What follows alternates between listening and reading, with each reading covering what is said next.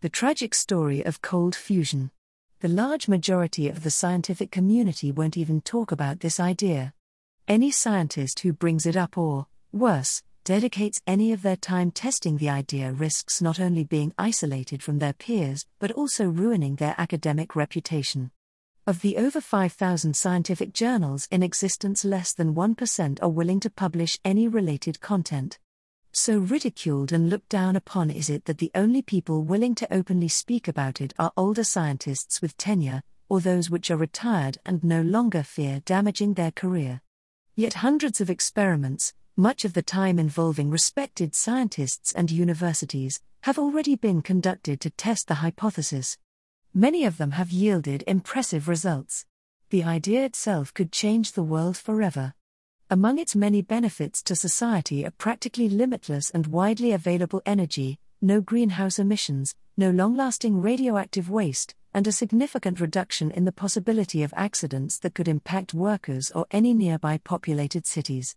Every home could be its own source of power, using a special kind of water as fuel. It's an ambitious and controversial energy source not many of us have heard about. This is the story of cold fusion. It's called cold fusion because it occurs at temperatures much lower than expected, sometimes even as low as room temperature. Natural fusion takes place in some of the most hellish environments in the universe, the fiery interior of enormous and temperamental stars. Here the temperatures reach a stifling 27 million degrees Fahrenheit, 15 million degrees Celsius. Fusion tests in laboratories on Earth are even hotter still, approaching 180 million degrees Fahrenheit, 100 million degrees Celsius. But accepted science will tell you that these extreme temperatures are necessary for the right processes to take place. With enough heat, electrons will separate from their atoms and create a plasma sea where nuclei and electrons roam around unanchored to anything. But the nuclei continue to repel each other since they all contain a positive charge. A celestial object only becomes a star when it's massive enough to create high pressures and temperatures that will force the nuclei together, overcoming their natural repulsion and fusing them into a heavier nuclei. This process creates energy as a result. In the Sun, for example, less massive hydrogen is fused into the heavier element helium. The products of fusion are less massive than the combined mass of the lighter ingredients. The missing mass is converted to energy following Einstein's famous E=mc².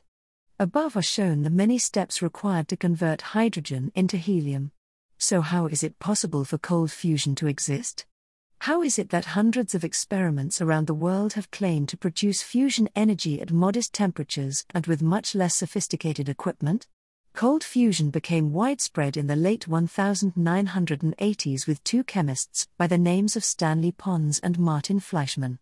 After 5 years of research and hundreds of thousands of dollars spent, the two men announced to the world that they had created low-temperature nuclear fusion. And not only could they demonstrate that cold fusion was real, their results suggested that they would be able to power the world once their experiment was erected on a larger scale. The experiment itself was simple enough. Take a container of heavy water where the hydrogen has been replaced with a heavier form of hydrogen known as deuterium, and submerge a rod of palladium and a coil of platinum into the water. An electrical current will separate the heavy water into oxygen and deuterium. This deuterium will absorb into the palladium where the atoms will become packed together so tightly that they will eventually fuse. That is, cold fusion is based on the idea that a metal called palladium will absorb atoms of hydrogen and force them so close together that they'll undergo fusion. And all of this in an ordinary lab, without the need for extreme pressures or temperatures. This went against well-known physics. There was no way the palladium could force atoms close enough together for them to fuse and release energy. But, fearing competition, the two scientists and their university wrote a rushed scientific paper and released it to the world, going as far as to attend a press conference to make their findings known. Their paper went through a limited peer review process where many experimental mistakes slipped through. Pons and Fleischmann also refused to release the exact details of their setup to the scientific community. This meant that their experiments couldn't be accurately replicated and tested in other laboratories around the world. Months after the announcement was made, Other institutions began doing their own versions of the Pons-Fleischmann experiment, most of them being unable to yield any kind of fusion energy. There were some researchers, however, who supported cold fusion and even claimed to have made it work in their own laboratories. Their experiments created tritium, a known product of fusion reactions. These researchers were accused of fraud. After failing to replicate their original results and provide any further proof of cold fusion, Pons and Fleischmann lost their respect and reputation in the scientific community. In the end, they left the United States to make a new life in the south of France. Yet cold fusion experiments are still conducted around the world today, though few are openly spoken about. Over the years, more than 200 chemists and physicists have devoted their time to making cold fusion a reality. Many modern experiments substitute materials and make changes to the original setup. One of the main problems, these scientists argue, deals with the nature of palladium itself. It's an icy, lustrous metal. It's also unpredictable in the sense that you can cut a single rod of palladium up into several sections, but not all of these sections will work the way they're supposed to. This may be due to an uneven distribution of the metal's impurities. The heavy water used in the experiments can also be contaminated by way of water vapor from the atmosphere. When their tests show a production of heat or a production of helium, both of which strongly suggest fusion is taking place, there is no way for these scientists to publish their results. Even if they did, within the scientific community, cold fusion is never met with open arms.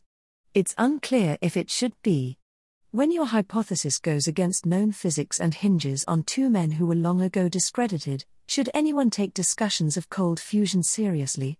Or is this an instance of a community being too close-minded to allow us to make unexpected but nonetheless real technological progress? Hot fusion research receives $500 million each year from the U.S. Department of Energy.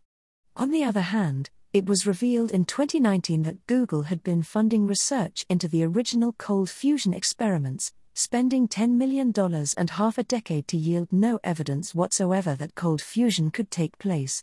Perhaps what's most surprising is that this is only one side to the story of cold fusion. It is real, but not in the way the above scientists have so far pursued it. I'll soon be publishing the second part of the cold fusion story with proof that it is a real, scientifically proven phenomenon.